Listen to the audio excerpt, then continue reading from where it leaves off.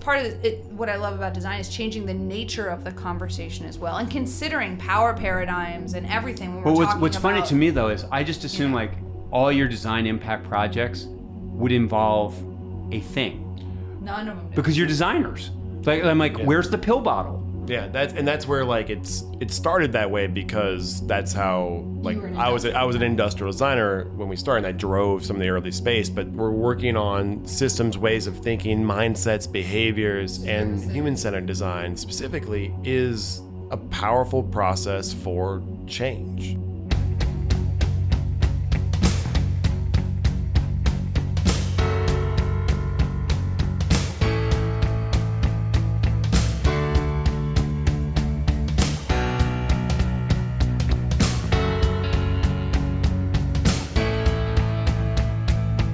Listening to Humanize Me with Barb Campolo.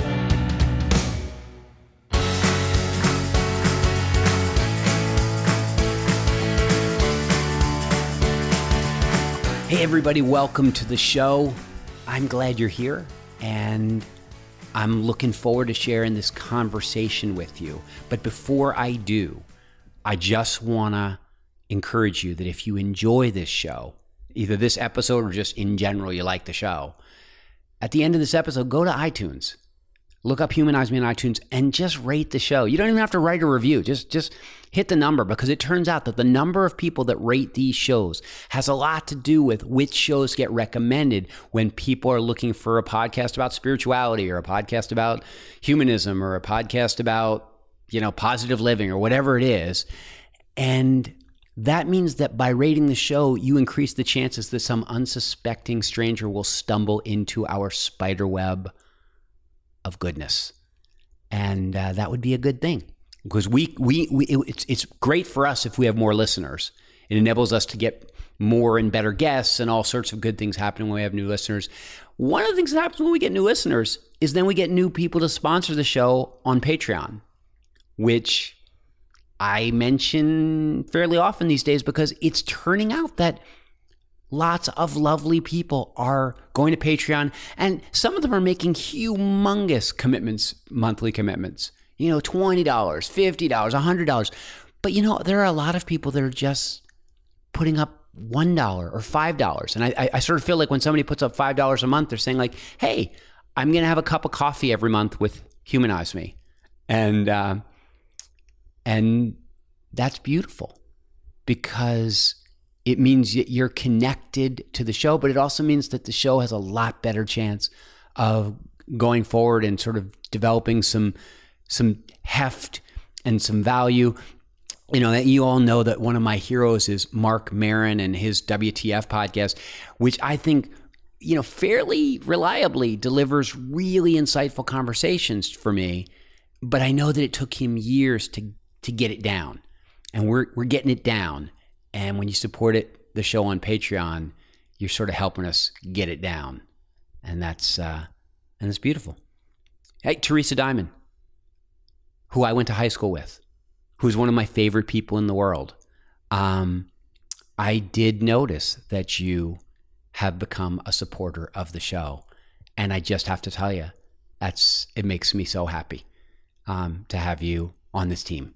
And I just feel like we should sing our Radnor High School alma mater or something like that, and you should put an elbow in the ribs of your husband Rick and tell him he also should support the podcast, because he needs this kind of positivity that we're putting out way more than you do. All right, now one more thing before I bring you over to the conversation, and that is I want to recommend a movie to you. And it's not a new movie. I could talk about the last great movie I just saw, because I did see the Mr. Rogers documentary, Won't You Be My Neighbor? And my goodness, I cried, I laughed. It's a beautiful movie and totally humanizing. So, if you're on the fence on that movie, go for it.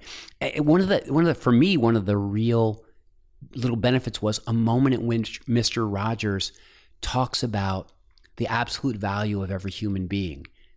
And he roots it in a person's ability to be loved, or ability to elicit love. Like, you're capable of being loved. And I think that's true of everyone, no matter how reprehensible somebody is. Maybe their mother loves them, or maybe somebody who just loves lost causes loves them. But like, we elicit love from other people, and that ability to be somebody who somebody wants to save, or somebody wants to care for, or somebody wants to celebrate, or somebody just wants to be in the presence of, that makes a person valuable, regardless of what their economic or intellectual contributions to the species might be.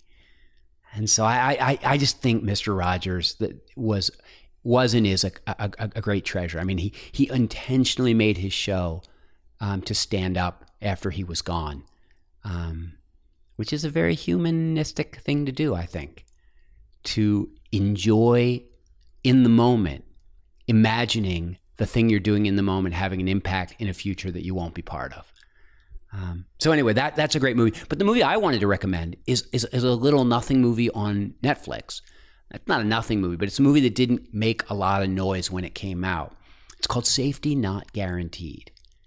And it's a time travel movie, but it's not really. It's really a relationship movie and a trust movie and a people connecting across barriers movie. And I'm not going to tell you too much about it, but I feel like Netflix, Amazon Prime, they're huge, vast cornucopias of content, most of which is really not worth your time. And so I think one of the services that we can do for each other is when we find something that's good, is to highlight it so that the next time a friend of ours goes on there and goes like, I don't know what to watch. They go, oh, wait, what was that thing Bart was talking about? Or what was that thing Joey was talking about? What was that thing, Marianne was talking about? Today, it's Safety Not Guaranteed. I think you'll like it. All right. I think you're also going to like this conversation I'm going to have with Kate Hanissian and Ramsey Ford. A married couple that I met at an actual dinner party. And they were so interesting, enjoyable, encouraging to me that when I came back to Cincinnati years later and was with this podcast in hand, I thought, oh, now I know what to do with that wonderful couple that I got to know and felt so fortunate to get to know. I'm going to share them. And so this is me sharing. This is you overhearing the kind of conversation that I think really does humanize us. And so Kate and Ramsey are involved. They're designers. We talk about a whole way of thinking that is foreign to me, or was foreign to me before I met them, and has become precious to me and useful to me and helpful to me. And I hope it's the same for you. Kate Hanissian, Ramsey Ford, and me chopping it up. Here we go.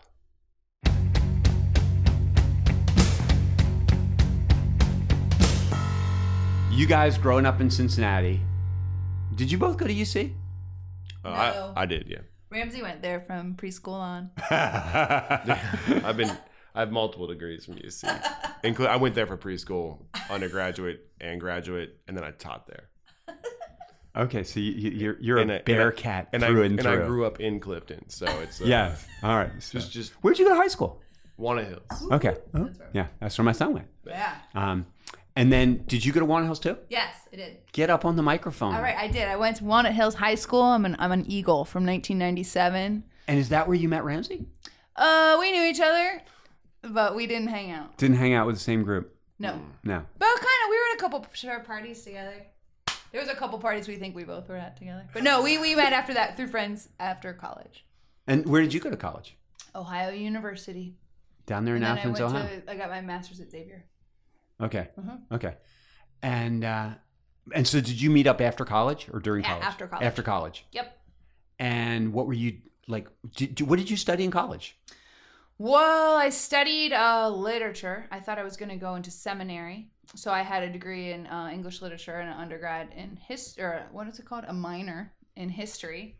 And then quick background, I taught for, I lived abroad in New Zealand for a while doing youth development work with Maori folks. And then came back to Cincinnati and just became a teacher for 4 years in the West End in an alternative school model that I could go on about. and then worked for the Ohio Justice and Policy Center. Did you work for those guys? Yeah. For doing criminal justice reform work for 4 years before starting Design Impact. That's David Singleton. Yeah. Yeah. No, I keep meaning to have a conversation with him. Oh, he's amazing. Because Steven is yeah. my buddy. Yeah, I know. You know, from way back. Yeah. Steven's the best. And so, okay, so then you worked with them. Yeah, so I mean, the thread through all of that was social justice work. Like in college, I'd lived and worked in Kingston doing work with kiddos there and really seeing poverty in a way I'd never quite understood it before, and really looking at it from a systems level. And then looking at, I mean, in Maori rights, like land reclamation for, original peoples and original tribes. I mean, New Zealand's really far along in that. But I love social justice work in New Zealand because it's like they're real issues and stuff, but like everybody's got a job. Yeah, no, it's so different. Oh my God. It's so different. I know. I could tell you, oh my God. Going to the doctor there was like a fun experience. I know. Really got interested in like systems change and the way our systems, and this is part of this, back to this conversation around the way systems are designed from a power level that is completely removed or devoid of a deep understanding of what its people are feeling and how, and the systems are not designed that way. And so how do we redesign systems that actually... And what's funny is like the systems are not designed that way. Like this is one of the things where I'm starting to get more conservative in my thinking. It's like, the systems aren't designed. They just emerged. Like, like sometimes when I'm talking with social justice people, they talk like, and then the evil rich people sat down and they drew it up this way so that poor people would never have a chance. Right. That's not how this stuff. I mean, people seek their best interest. They're not necessarily thinking about any. I don't. I mean, there are moments when that happens racially, like redlining or something like that. But in general, these systems have emerged just in the cut and thrust of people trying to do the best for themselves. I mean, I don't disagree. I think most people have positive intentions primarily for their own family, rather than like a broader community often. But corporations aren't made up of thousands of evil people. It's that they collectively contribute to systems where, responsibility is so diffuse that no one has it. And so then bad decisions are made. But it is hard to read. I just read The Color of Law. It's hard to read books like that, which is about the history of racial segregation in the United States post Jim Crow. And it's really hard to read that book and not see very intentionally designed systems. And race is another, race takes it to another level. And I think when race stuff comes in, people actually do sit down and go how do we keep these people out of our neighborhood? Or how do we keep these people down? But I think when it comes to socioeconomics, a lot of times it's not as clear cut as that. I think it is people doing what's best for them and their families. And then once corporations emerge, corporations don't have any grandchildren. They're not thinking about the future. The corporations end up working against the best interest not only of the rest of the world, but against the best interest of their own employees. Right. They exist to serve some bizarre. They take on a life of their own. Yeah. Well, people make the argument they exist to serve their shareholders, which is often a major issue, is that kind of creating dividends for people who are investors versus higher salaries for employees. I mean, that's a design system for wealthy people to stay wealthy, driving inequity in our society. I mean, those are clear cut systems that have been very intentionally designed, not to keep people down, but to keep people wealthy. Which is the same thing. But when you think about the origin of a limited liability corporation was actually in the early days when they first started emerging, wasn't to keep anybody down or to protect. It was so that people could try something without risking their family. Because if they tried something and if they started a business and then that business made a mistake, their family would be wiped out. So nobody, people weren't willing to take these big leaps. Yeah. And so I hear what you're Yeah. saying. I mean, I think whether the history of any of these power structures is emergent and accidental versus intentional doesn't change the fact that they're broken and they're doing exactly the way they're currently designed. Whether again that was emergent and accidental or it was an evil man laughing in the unintelligent back. design. Well, it's just not working. I mean, it's creating massive inequity in our society. So what that means is that like just as they were built, they can be rebuilt, they can be redone. Like just like anything can be changed. So I feel like that is what our work is about. It's funny. Like sometimes I think secular people, they love the idea of evolution when it comes to everything except people. That's what my son says. He's like liberals love the idea of evolution except when it comes to people, and then they're like, no, all people are equal. Yeah. And like and I think sometimes they like the idea of evolution when it comes to everything except the emergence of oppression. And I go like, that evolved too. And you say, well, evolution, there's this implicit notion that it means progress, but it doesn't. It just means adapting to the situation. Right. Adapting to the situation. And so what I would say is like, these systems have evolved. Mm-hmm. They are emergent. Mm-hmm. And like, they don't, like, they're not necessarily superior to alternatives. No. Right, exactly. I'm just saying like, they're just like, they adapted to the environment really well. Yeah. And they proliferated. And so if you want to fight against them, that's great. And I do too. I'm just like, when people sort of look at the people who are benefiting from a system and go like, you know what? They nefariously designed this system to destroy everybody else. I think there's a danger in that thinking. I understand. I agree. I would never describe our work as to fight against the system. We work with systems leaders all the time. I think it's about bridge building. I think it's about love. It's about mindset. It's about openness. It's about unpacking history and understanding our current role. It's about understanding our current power and the way we show up. It's almost like what comfort with ambiguity. It's almost like what they're talking about doing scientifically, where they're saying like evolution went on for millions of years with nobody understanding it or knowing what was going on. Now that we understand it, we're able to actually do some steering. Yeah, I think that's what it's about. Maybe that's what you're really talking about. Is like, that's a lot of what this? we're doing. Yeah, and how do we steer this directly from the voice of the people that haven't been heard and have just, even if it was accidental, but have not been part of any sort of power making over these systems that control their lives. So a way to sort of steer that is not that we have some sort of magic, we're puppeting people. It's that like we are giving a microphone to the people that are experiencing these issues. So essentially, if I'm like experiencing healthcare issues, if I'm experiencing poverty, if I'm experiencing being pushed out of my home, I think it's really important, for example, for developers to sit down with those people and hear those stories. So what we're trying to do is create essentially a pipeline of that. So how does power then get redistributed and shared based on the reality of the impacts that we are having on the ground? As told and as owned Stop by... banging this table. Sorry. As told and as owned by the people that are actually the experts in the problem. Okay, so which is a roundabout way of you're going to tell me a little bit about where. Okay, so you're learning all this in the school and in Ohio Justice and Policy, and you're learning about systems. Your identity is emerging as a person who feels deeply about these issues and wants to address things on a systemic level. Yes. So how do we get to A, Ramsey, and B, to design impact? Well, I'm just super charming. So yeah, that. I mean, that's duh. No, okay. Okay. No.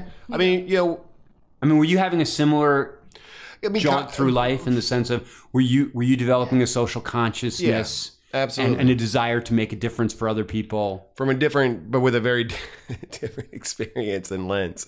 I mean, I've always liked art and drawing, and so I went into design school, and I went to industrial design school up at UC. Which is that the DAP thing? DAP school. Which is like this, people always call it like, ooh, DAP. Like, yeah, no, it's totally. a really good program. I mean, people in Cincinnati definitely, like, you say DAP, they're like, damn. You know, and everywhere else, they're like, what is that? Is that a building material? I don't know what that is. Right. You know, but it's nice, and people. But it is a very respected school. Yeah, it's a great school.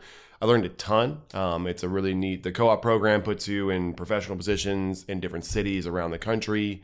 So you kind of grow up really quickly because you're finding housing, you're securing jobs, you're doing all of these different things that most college students are not doing at that point in their life, at least not like on a regular basis. And then did you go right on to graduate school? No, so I graduated. I went into the industrial design because I wanted to make a change. And the idea behind product development and design is that you develop products that impact people's lives and make their lives better.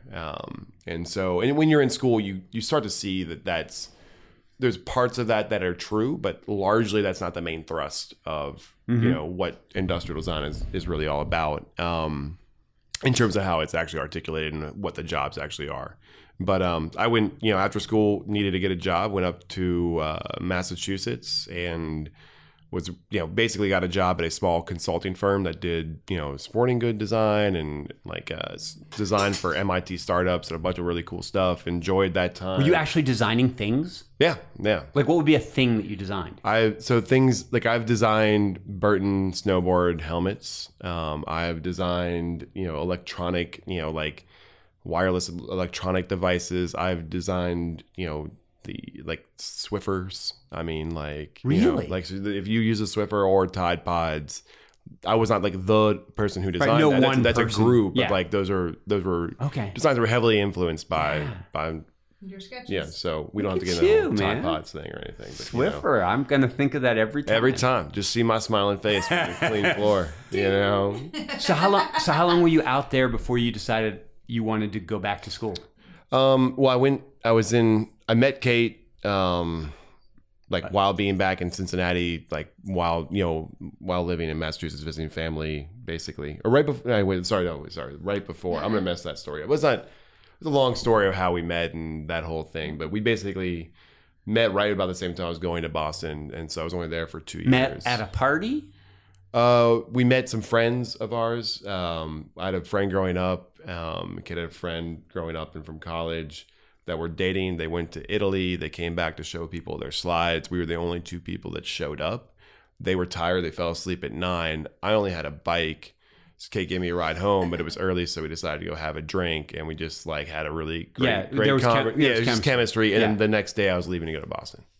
Okay. So yeah. So we I wanted. Because you guys have real chemistry.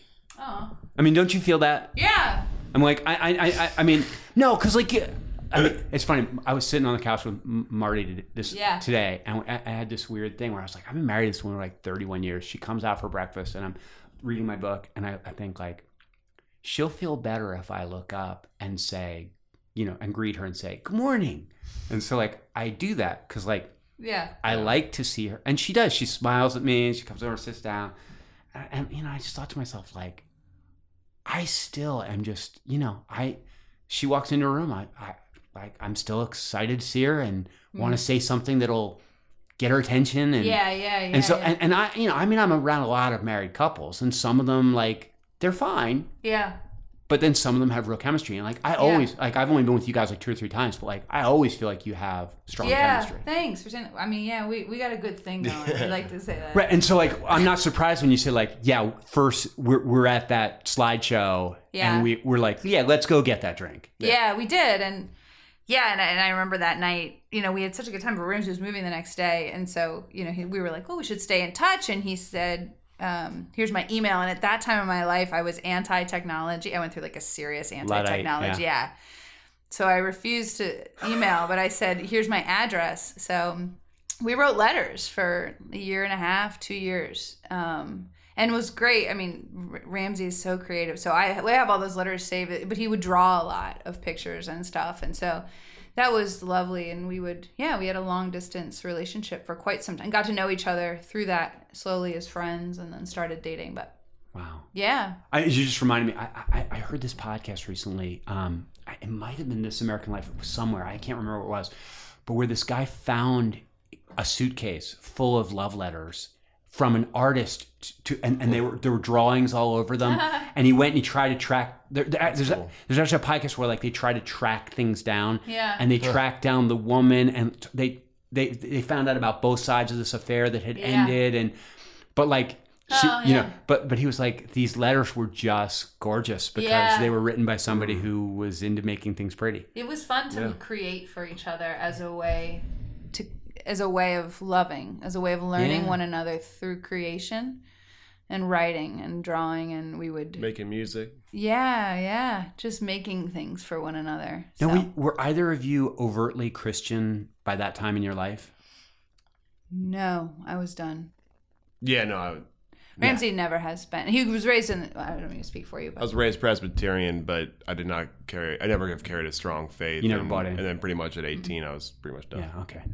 Yeah. So this was just pure like we got chemistry and this works. yeah, This works yeah, between- it worked really well relationally. Like, I guess I always thought love was supposed to be hard. Like, you know, like all these love songs were like, you know, I need you, but you hurt me, but you're whatever, you know. And then there was nothing, and every relationship I'd had before that had been difficult in some way or something, and Yeah. it just wasn't difficult between us at all, and it still isn't. We argue. Oh, for sure. Yeah. You know what's interesting? I was with a young dude the other day. You know, a guy I was sort of mentoring, and he's got this girl that he's been seeing off and on for 5 years, and he's deeply insecure in the relationship. Like he's just not sure how she know feels folks about like him, that. right? Yep. And it debilitates him and undermines. Yeah. So he says to her. So at one point we're talking. He goes like, "But he said it's my fault." He said because I've talked to her and I've told her like this is how I feel, and she lists off all the things that she's done that should make me feel secure. And I was like, dude, That's not how it it doesn't works. matter Yeah. what she's done. Like communication isn't what I say; it's what you hear. Yeah. And so, like, I'm not saying it's her fault, but Yeah. I'm saying the fact is you don't feel confident in yourself in that relationship, and that's why you should dump her. Yes.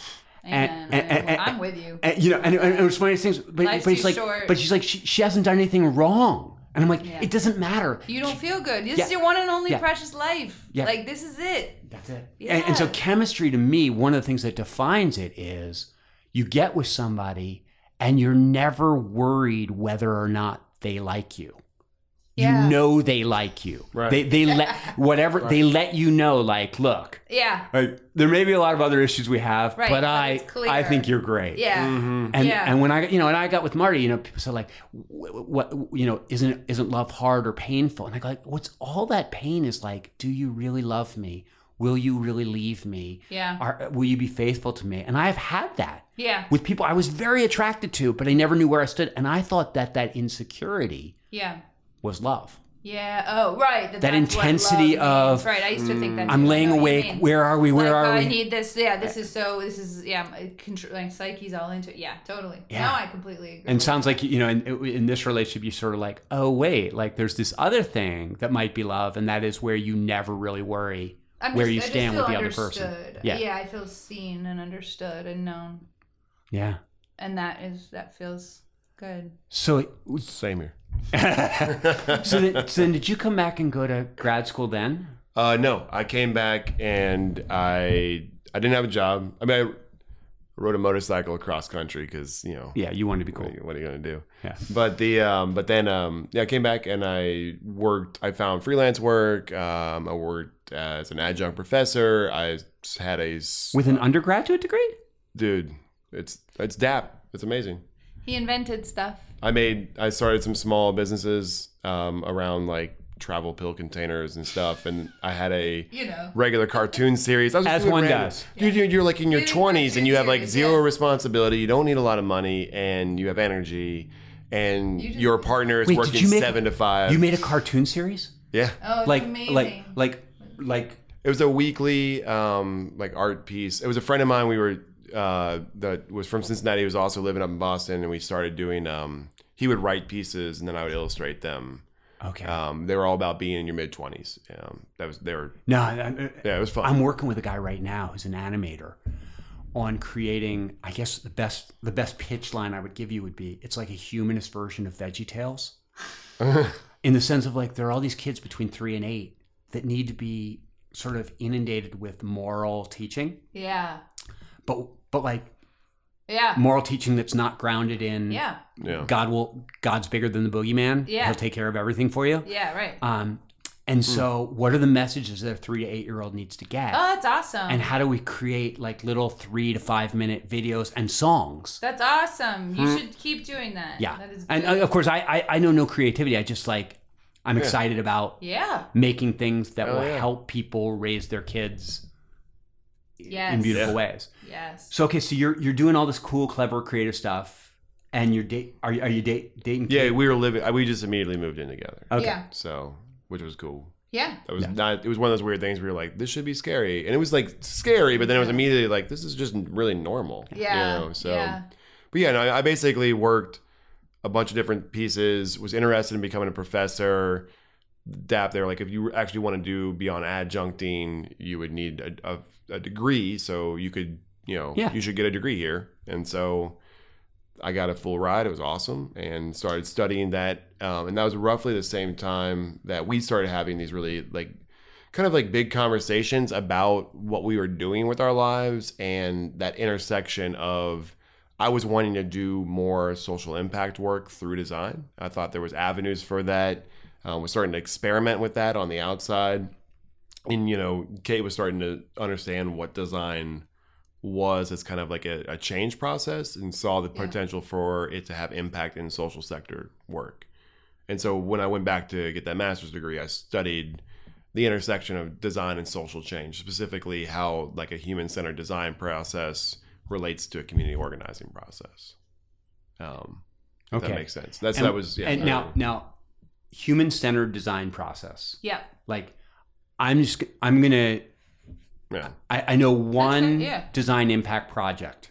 Okay. It had to do with these little cook stoves. Right, and that was 10 years ago now. Okay, but Yeah. maybe that's not the best case study. But can you tell me one human-centered because design impact is basically a group of people that in a sense find a group of people that have some kind of a social need or social problem, and address it through design. Right. Yeah. Could you just explain one of those? If the stove isn't the right one, what's a better one? Yeah. So we did our first 4 years working in India primarily from kind of first a social enterprise angle, and then we ran an international fellowship for designers to work deeply with community organizations on a variety of social change projects. After about 4 years, for a lot of reasons, we pivoted to a more US-based model that was more kind of shorter term engagements instead of multi-year engagements with nonprofits. And so we would do projects, and one of the projects we were working on in the very first couple of years was with a couple of organizations in Northern Kentucky who were working in a low-income community City Heights. called City Heights, which was basically on a hill in Covington, Kentucky, and it had one road in, one road out, and then just you can look at it from a Google Maps, and it's just surrounded by trees, and there's not any amenities up in the neighborhood really. And so the enrollment in Head Start, which is an early education program that has a lot of ties to increasing educational outcomes throughout a student's life if they're enrolled in the early Head Start 3 and 4 year olds. Were really low from that neighborhood, and the organizations were having a really hard time getting people to actually get their kids into those classes. And when we started working with them, they said, hey, the issue is transportation. Look at this place. It is isolated, and what we should really do is Because the Head Start program's not up there. it's not up there. Right. It's down the hill. Okay. And so it was hey, the issue is transportation. We know that's the issue. Can you help us innovate on ways to transport people, And we, kind of human-centered design, the basic premise is let's start by talking to people that are actually experiencing the problem, So we said, let's go talk to people. And they said, well, here's the problem with that, is that they were basically the housing organization. If we show up and try to talk to people, they're going to say, they're not really going to talk to us or tell us what we think we need to hear. Are these guys Appalachian up there? No, I think it's primarily African-American community. Okay. But they felt like they wouldn't talk to... They had a housing authority. Yeah. It's their Yeah. landlords. Yeah. Yeah, so it's your landlord shows up with a clipboard, and you're like, Yeah, I'm not here. I'm not here. And so we said, so that was a hurdle. And then one of the other premises of human-centered design is to take kind of divergent or creative approaches. And so we said, well, if if your landlord showed up, would you want to talk to them? And it's like, well, no. So what would bring you out of your house in your own neighborhood? And they're like, well, what if we did something fun, like had a bubble truck? And so like one of them had a bubble machine that we just put it in a minivan and opened the door, and they drove around the neighborhood spewing bubbles out of a minivan. Music. And they had Head Start teachers in the minivan, and they would stop, and then the kids would come out and be like, what is going on with this minivan? They had little like 10-cent bottles of bubbles, and they said, I will give you this bottle of bubble. Can you bring your mom or dad out here to talk to us, or caregiver? And so, people are coming out of their houses, they're talking, and they're just having a conversation. And it's not a survey. It's not a survey. It's not like an interview. It's just like we're talking about what's going on, what Head Start is, and do they know about it? And they did that for just an afternoon. They came away with this one insight, which was that a lot of the parents thought that Head Start meant school meant desks. And when they looked at a 3-year-old, they're like, my kid's not old enough to sit at a desk all day. And the thing is, the Head Start's not about desks. It's about learning through play. There aren't. They just literally didn't know what it would look like, and why would you? And why would you? School, yeah. And so then the problem became like, all right, well then how do we like show people what this is? And so the third kind of really strong, powerful part of human-centered design, after like empathy, creativity, is iteration, trying things out. Like not just saying, okay, now we have the solution, let's go, but like let's do a little test of that solution. And so they wanted to bring a Head Start classroom to City Heights to kind of show what it was like viscerally show it. And so they had like they did their first prototype was putting it in the gym because it's inside. And it was a beautiful day and no one showed up, And so they then came back and said they got a donated like petting zoo and like a bounce house. They spent a couple $100, and they had a festival for the community one day with a Head Start room set up. And outside. Like, did they literally build a platform? No, they just put like blankets out. Prototypes like low fidelity. Yeah, like super low. But they just had actual teachers there doing things they would actually do in class. And parents came up, thought it was just another part of the fair, and they were like, "This is Head Start. This is what your kid would be doing in Head Start." And within a month, they had tripled enrollment. And then they maintained that enrollment for the next few years. And we haven't done a longitudinal beyond that. But that's the kind of thing where like starting with users. So what about the transportation? Well, that's to me is arguably the most interesting part of the story, is that like this is what I mean about people in larger systems or organizations being disconnected from what the actual issues are. They were about to write a large grant to fund a bus. Buses, yeah. And this is what we do in our sector. Now, this is not an innovation in business. Your iPhone or whatever knows what you already want because people really, really studied you and what you might want. And we give that dignity to consumers around Tide Pods and Swiffers and iPhones, but we don't give that. Don't be putting down Tide Pods and Swiffers. They're great. Yeah. I have all those things. But the point is that like, we don't often just sit and listen to people that are experiencing the problem. We assume we know. And this comes from the Judeo-Christian paradigm, to bring it all back, which is that, like, these are the poor and they must be helped. I must know how to help them. Because, this sort of idea of, like, help the poor. Yeah, if they knew, they wouldn't be poor. Save the poor. Right. If I just help them, right, that's all they need is my help versus, like, no, like, I need to change my fucking system. Sorry, but you know what I mean? That's like putting them in that, and I need to deeply understand what it's like to be them in order to understand how they got there, in order to understand how together we can co-create a new future. And that's the difference. So, and this is how so many of our social service dollars, our grant dollars, our donation dollars are spent from false assumptions that we know what people are experiencing, that we know what their actual problems are. And that to me is the most exciting part about the work. So there was no transportation. That wasn't the issue. These families were going to get groceries. They were going down off the hill for other reasons. Yeah, it's a pain in the butt. Transportation is hard there. That's real. Right. And they had to be fair. I mean, and I don't mean to make this organization sound, this is true across the board. They had done a survey. People, they'd done a little survey, and people said, yeah, like transportation, we could use some transportation. So I think this is part of it. What I love about design is changing the nature of the conversation as well, and considering power paradigms and everything when we're talking what's funny to me though is I just assume like all your design impact projects would involve a thing. None of them do. Because you're designers. Like I'm like, where's the pill bottle? Yeah, that's where like it started that way because that's how like I was an industrial designer when we started, and I drove some of the early space, but we started learning that, especially in the US, like products aren't the solution. Like we're working on systems, ways of thinking, mindsets, behaviors, and that design, human-centered design specifically, is a powerful process for change. Yeah, but you're literally designing processes. You're designing systems and services, like forms of communication. Yes. Like Yes. you might design a conversation yes, that a receptionist would have with somebody when they're Yes, walking up to it. exactly. Like it's literally like, it's so funny because, you know, I'm thinking about my own work as a community builder. yeah. And really my biggest gripe when I go into most meetings, like group meetings, is I'm like, nobody's thought this thing through. Yes. Why isn't the music why, Amen. right after I give a talk, why do then they go to announcements? Like nobody's going to be able to think about what I just said. That's the time when they should do the musical interlude. Yes. Give people a minute to think. Just give them a minute to land the talk. Dude, everything's a design problem if you start paying attention. Yeah. One of the things I like to say is like, has you ever been lost in a parking garage and not known where your car was? That's a design problem. Like that's not your fault. You know, if you're unhappy or don't feel engaged in an experience, that's the design of the experience.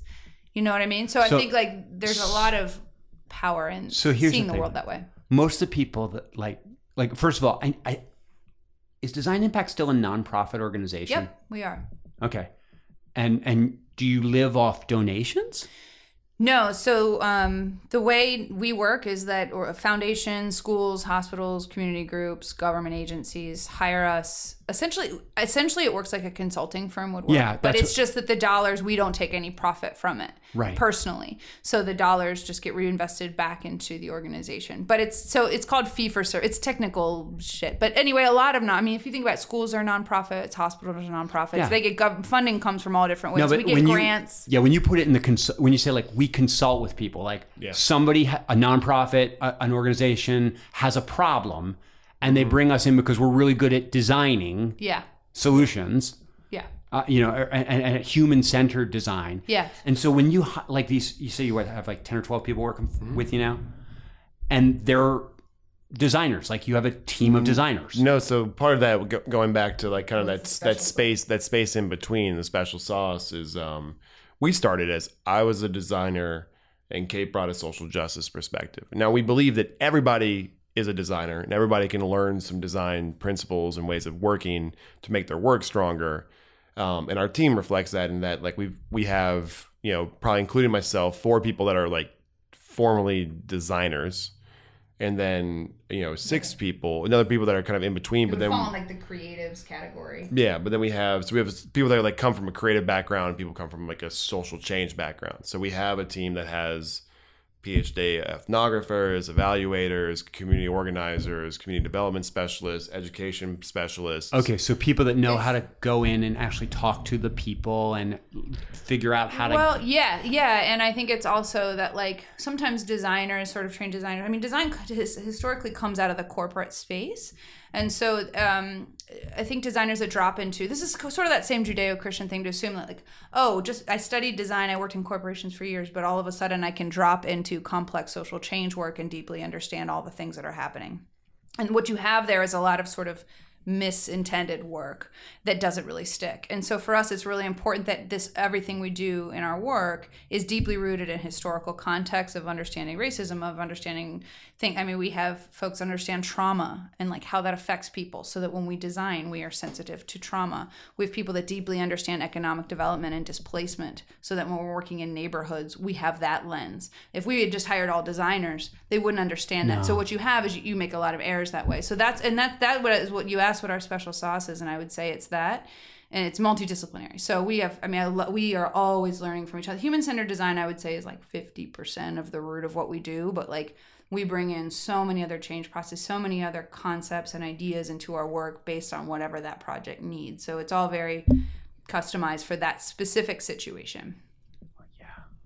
It's funny. Like I don't know if you even know that my podcast has a title. What is the title? It's called Humanize Me. Oh, look at it. Get it? I knew that. Yeah. He didn't tell me. No, it's funny. It's funny. I would love to know how many of the guests on my podcast have ever listened to an episode. That would be a fascinating statistic for me. Sorry. No, there's no reason why you should. But since I'm guessing you haven't, this is what I wanted to tell you is that the theme of the show, or the thesis of the show, if you will, at least from my perspective, is that because of my weird life, I know a lot of people. I encounter a lot of people doing really cool stuff. Like when I was in LA, astrophysicists and, and restaurant owners and stuff, heavy duty photographers. And so I would talk with, I would have these neat conversations. And of course, what I'm always trying to draw out is, what can I learn from this person that will enable me to build better relationships? Yeah. That will enable me to make the world better for other people. That will enable me just to appreciate the world around me more. Because to me, that's like, those are my, since I only have one life. Yeah. Those are the things I want to do. Yes, it's a wonderful thing. And so whenever I talk to somebody like you guys, that's like in the back of my mind, I'm going like, okay, design. Like, is there a way that somebody like me who's not, and I go like, what you're really saying is, hey, we think really carefully about how things are working. Yeah. And try to figure out how to make them work better. Yeah. And try to help people do that. And like, I'm sort of thinking like, some of the stuff would be very applicable to like a mom, where she would go like, I'm having a problem with my kid. The kids are just, they leave the toothpaste all over the sink. Yeah. And you go like, okay, now your thought is like, I know better. But I'm guessing like a human-centered design approach to that might be different.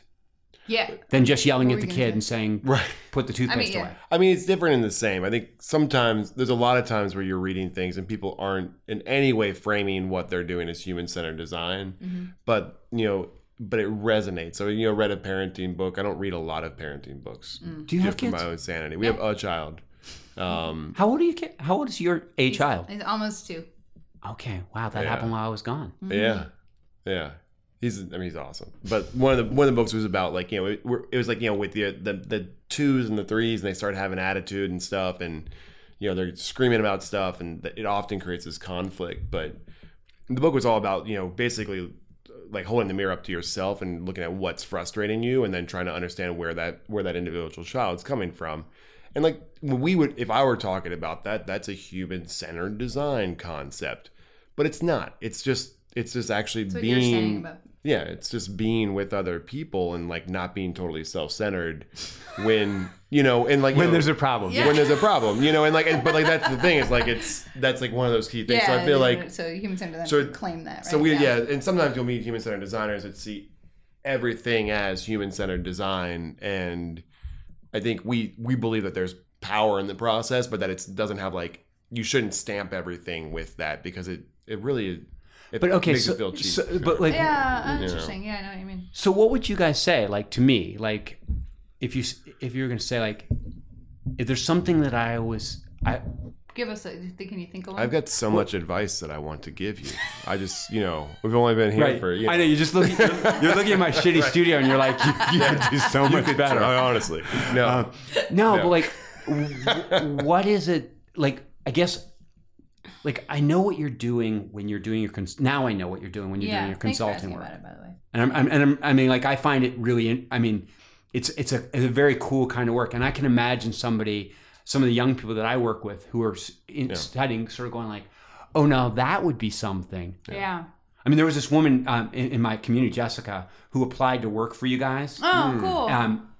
Because she was like, they're doing with design the one thing I care about, which is actually applying it to the business of making life better for people who a lot of other people overlook. Yeah.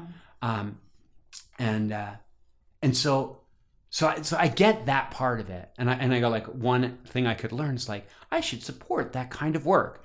But I guess what I'm wondering is that in my life, like, I'm not a designer, and I'm not in social justice consulting.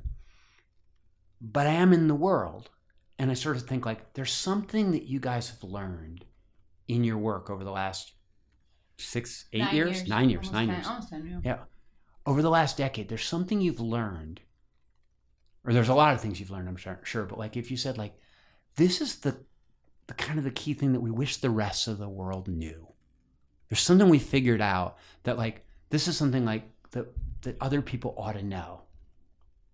And maybe that's too broad a question, No. but We probably have, I would assume we have some different thoughts on this. No, I've never You been asked that know. exact question. So I'm thinking about it. And the way I'm processing that question is, you know, like what is like if I was going to take one thing away from kind of like our change practice, like what would be the thing that I would want to share with other people or think is most profound about it? And I think for me, it's really about just like sitting in discomfort.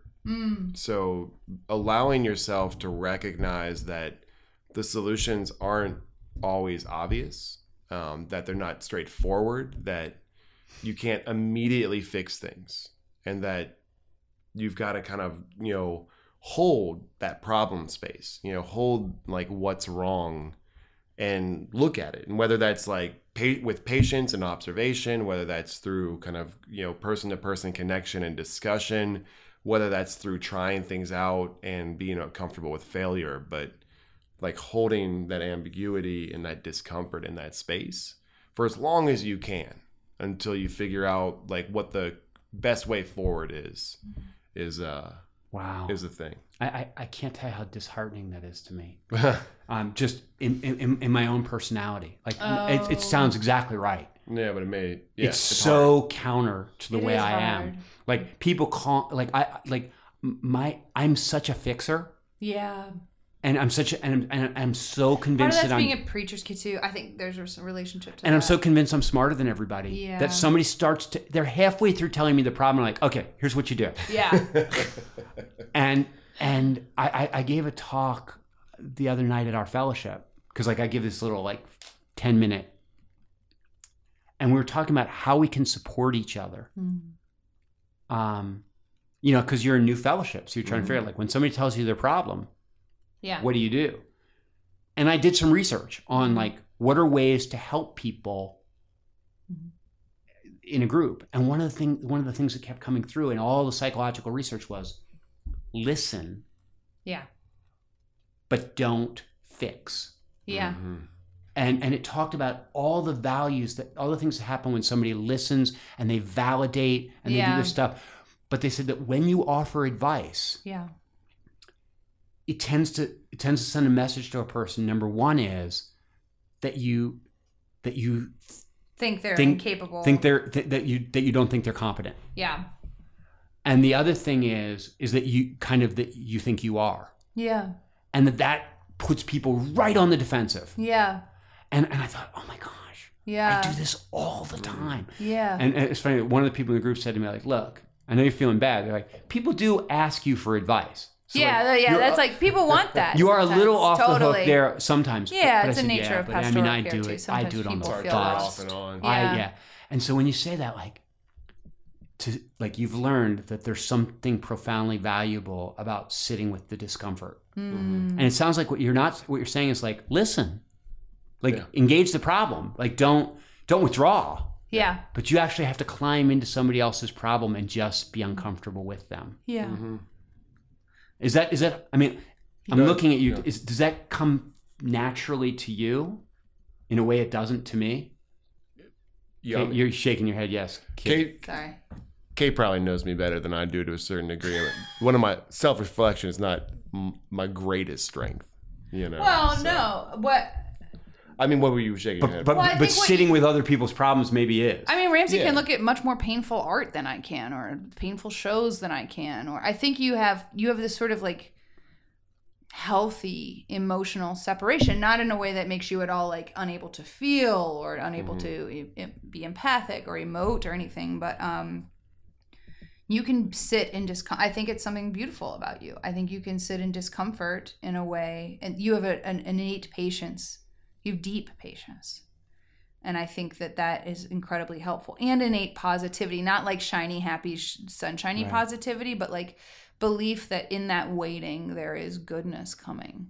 And I think you have that inherently. I don't know that he is. I don't think it was drilled into him by the Bible or his parents. How about you? Have you developed? It's much harder for me. Has it gotten better though? Oh, yes. That's one of the things I love about being married to Ramsey and the design process inherently. I think one of the things that I had a hard time with in the social justice space is very much right or wrong, them and us. And what I've loved is found beautiful about the design process and the work that we've had the opportunity to do is that it's about being with, and that's different than anti. Yeah. You know, and how that being with people. But yes, it's harder for me to sit in that. I was raised by a fixer. And you have this drive to make to make the world a better place. But this shit's really hard and really complicated, and we obviously aren't gonna. Well, the reason why I ask you if you've gotten better at it is because, like, I gave this talk on Sunday. Yeah. Today is Friday. Yeah. I've been better this week. Yeah, right. No, I'm way better at it. Like, I'm still struggle with it. Just because I became aware of it, and I was like, okay, try to listen. Yeah. And don't fix. Yeah. And the thing is, like, it's not that I don't want to fix down the line. Yeah. Like, I mean, you're a fixer. Well, but then I would just to throw that back over too. I think that I can sit for a long time and just enjoy the process. And I think that's one of the strengths and the balance is that Kate is really good at making decisions and like with confidence, with integrity, and moving things forward. And so once again, it's a yin or yang. Right? Getting that balance, like understanding like when do we sit, when do we move, and that's definitely like moving is not like my primary strength, where Kate might have like a more discomfort in that kind of like patience. Yeah. I think when it comes to action, there's a lot of power in that, which is essential for actually getting it done. So I wanted to ask, I know you were saying that like part of the reason you started this whole podcast is to deeply understand what it means to be a better human and what you can learn from other people about that. And you asked us what has taught us in our process about that. I'd just be really curious. I mean, you've lived a fascinating life. I know bits and pieces of it, but what is that for you? What is that thing for you that sort of you've learned in that journey, or even in this humanist journey that's made you be a better human? I mean, it's funny. That's easy for me. I've reflected on that one a lot, and I only have one. That Abraham Maslow once said, if the only tool you have is a hammer, pretty soon every problem will begin to look like a nail. Oh, yeah, right. I only have one tool. Like there's this one thing I do really well and that I picked up on when I was like 15 years old and joined my first youth group, got led to Jesus. And the first youth pastor I had, I was talking about this with somebody just the other day. Because somebody was sort of asking me, like, how did you get this way? Like, and I said, well, I was 15 years old. This guy had me and my 5 friends come to Bible study every week. And we were in this youth group. And I hadn't been in that youth group for 6 months. And he pulled me aside and he's like, look, people, they do what you want them to do. Like, people, they follow you. Like, he's like, you can make a party better or you can make it worse. You can make it a safe space for everybody or you can make it just work for you. It's like, and like we went on this youth retreat and I was being an asshole. And he pulled me aside halfway through and he said, you think you're just being cool or being, and he's like, you're ruining it for 150 kids. He said, if you changed your attitude, you would be shocked at what will happen here. Like, you're acting like nothing is good enough. Nothing is cool enough. He's like, if you embraced the stuff that we were doing, it would change it. And I did. And it did. Yeah. And I was like, oh, snap. And so the one thing I figured out is that things don't, like relationships and groups, but also in one-on-one relationships, that you can steer them if you're intentional. And so I know so many people that are like, my relationship with my kid isn't what I want it to be. And they act as though like they're helpless. That's it. Like that this is just that what happened between us, or my marriage that like we don't talk anymore or whatever it is. And I'm sort of like, you know what? you can shape a conversation, you can shape a relationship, you can shape a community, you can, like, intentionality. And so like, if somebody's saying, what's the one thing that you have learned in your life? I'm like, good relationships don't just happen. You like, and people always talk about work. I don't even like to call it work, because it's not necessarily always like drudgery or pain. Right. It's just, you have to be intentional. Right. You have to get up in the morning and think, where's my relationship with my kid at right now? Yes, exactly. What's going on with her? Yeah. What could I do? Yeah. You know, be in better relationship. Like. Yeah, and you might pick absolutely. up a book. You might go like, yeah, I don't listen well enough. I wonder if there are any books out there on listening. And I'll like go get a book on listening skills. Yeah. Like, you read it and you're like, I'm going to try some of this stuff out. And Yeah. what did you say? Iteration. Yeah. You try this, you try that. And I was like, why are people just accepting Yeah. life as it comes to them? This is deeply related to design. This is what it says. It's like you are the designer of your own life. Yeah, you can shape this thing. You can shape this thing. And yes, and getting people to see that in their own selves, and that we don't need necessarily systems to do it for us. That if our systems just listen to those people, it's the same thing. It's And like, and that the systems, people can solve for themselves if the right environment is created for them to see that within themselves, and that's actually going to happen. and that comes back to that whole thing where I get nervous when people start to talk about the evil system that's designed. And I know what you're saying with that because stuff, the thing yeah. is that the idea is that sometimes people act as though everything is handed down and we just have to deal. Yeah, that they're powerless within it. And what yeah. I'm saying is like, listen, a lot of stuff just emerges because nobody's thinking about it. And if you think about it, you can change it. Yeah. Like there will be no justice in the world except that which we create. Yeah. Like, you know, and all the injustice in the world, somebody made that up. Yeah. And like, when I grew up in church, like the idea that was that there were all these huge monolithic forces that created the world as it is, and there's nothing you can do about them. Yeah. And I guess, never related to that, especially if you had this youth group feeling this thing that you have about. Yeah, I mean, it became incredibly hard for me to believe in God Right, because- when I became a good minister, because I was like, if I preach it this way, 10 people will come down the aisle. If I preach it this other way, 50 people will come down the aisle. Is it the Holy Spirit or is it me? Like, if they play the music softly behind me, it'll change the tone of the, you know. And you just go like, this is all, we're making all this happen. Yeah. And so, you know, you say, well, so now you don't use music to manipulate people. Like, no, I use it all the time to manipulate people. I just tell them, like, I'm going to play this song because it's going to put us in this kind of a mood. Yeah.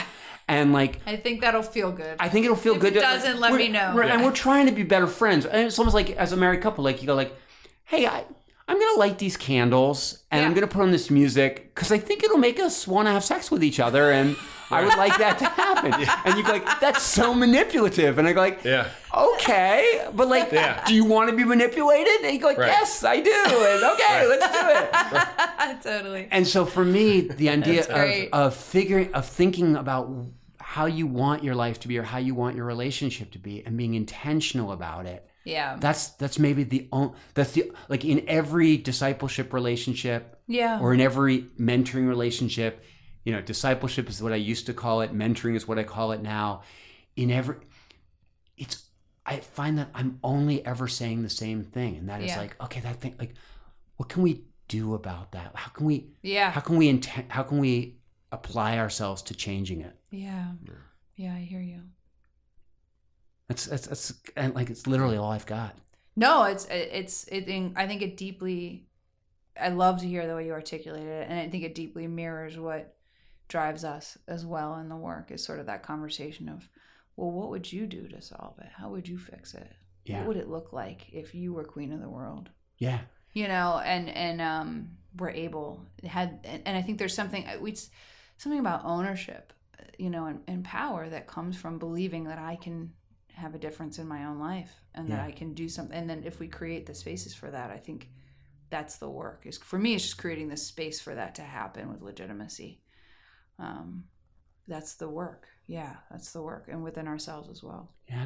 Yeah, You know, so like aside from me pushing microphones back and forth in your face all the time because I have such a jacked up situation here, I hope this actually, like, does this feel like a conversation to you? Yeah, no, it does. Yeah. It took me. We've never done this before, so it took me a minute. But yeah, it totally does. Right. Like, What I mean is, like, you know, there are microphones, and I'll play this for some other people, but like, this is just the conversation I would have had if you would have just come to have a cup of coffee. no, it really feels. It's a great. That's conversation. great. What were you Yeah. gonna say? No, I was gonna say like I've, you know, like making a podcast is making something. It's exciting to make things, and like I've thought about it before. Like it would just be kind of fun to, you know, just give it a shot, just try it. But I've always been like, I don't know, like how do you just keep dialogue going for, You're really you good at know, that, and then yeah. it's just fantastic. And people can learn about design impact through the website. that'd be great. And like, but like they would really get a picture. They would see other projects and all that stuff. Yeah, right? yeah. Oh, on Yeah. our website. Yeah. Yeah. All that stuff. Okay, so I'll put that. Is there anything else I should like? Is there a book I should tell people that, like, if there was one book that somebody wanted to read about this kind of stuff, what would be the book that you go like, if this conversation piqued your interest, is there some book that you go like, this is a great book about? I mean, the one that always jumps to my head, like if you're just interested in like what is human-centered design, how does it get applied in social systems? There's like it's a little dated, maybe like 10 years old, but Changed by Design by Tim Brown. It's just a good overview intro to it with lots of examples, that sort of thing. And so I think that's a good, like from that perspective, that's a really good one. Well, Yeah. So I'll put all that stuff on the website. Great. And that'll be a good thing. Yeah. Cool. And It's really lovely to see you again. All right. Yeah. All right. Thank you so much.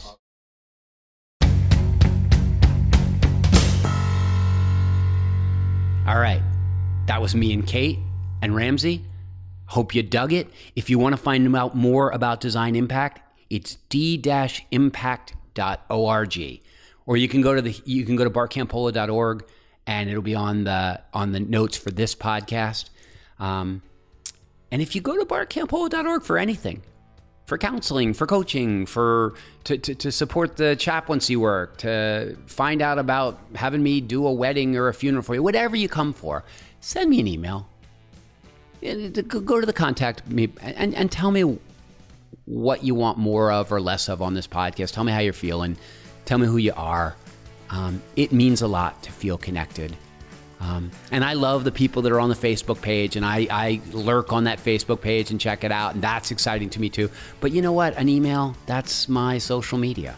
So go ahead and email me and let me know what's going on out there. It will be beautiful to hear from you. It will be beautiful for you to hear from me and the gang on the next Humanize Me next time. I'll see you then. For more information about the work of Bart Campolo, please visit bartcampolo.org. You could be larger than life, bigger than the world, living out the hopes and dreams of every boy and every girl. You could fly higher than the sky, shine brighter than the stars. You can have all you ever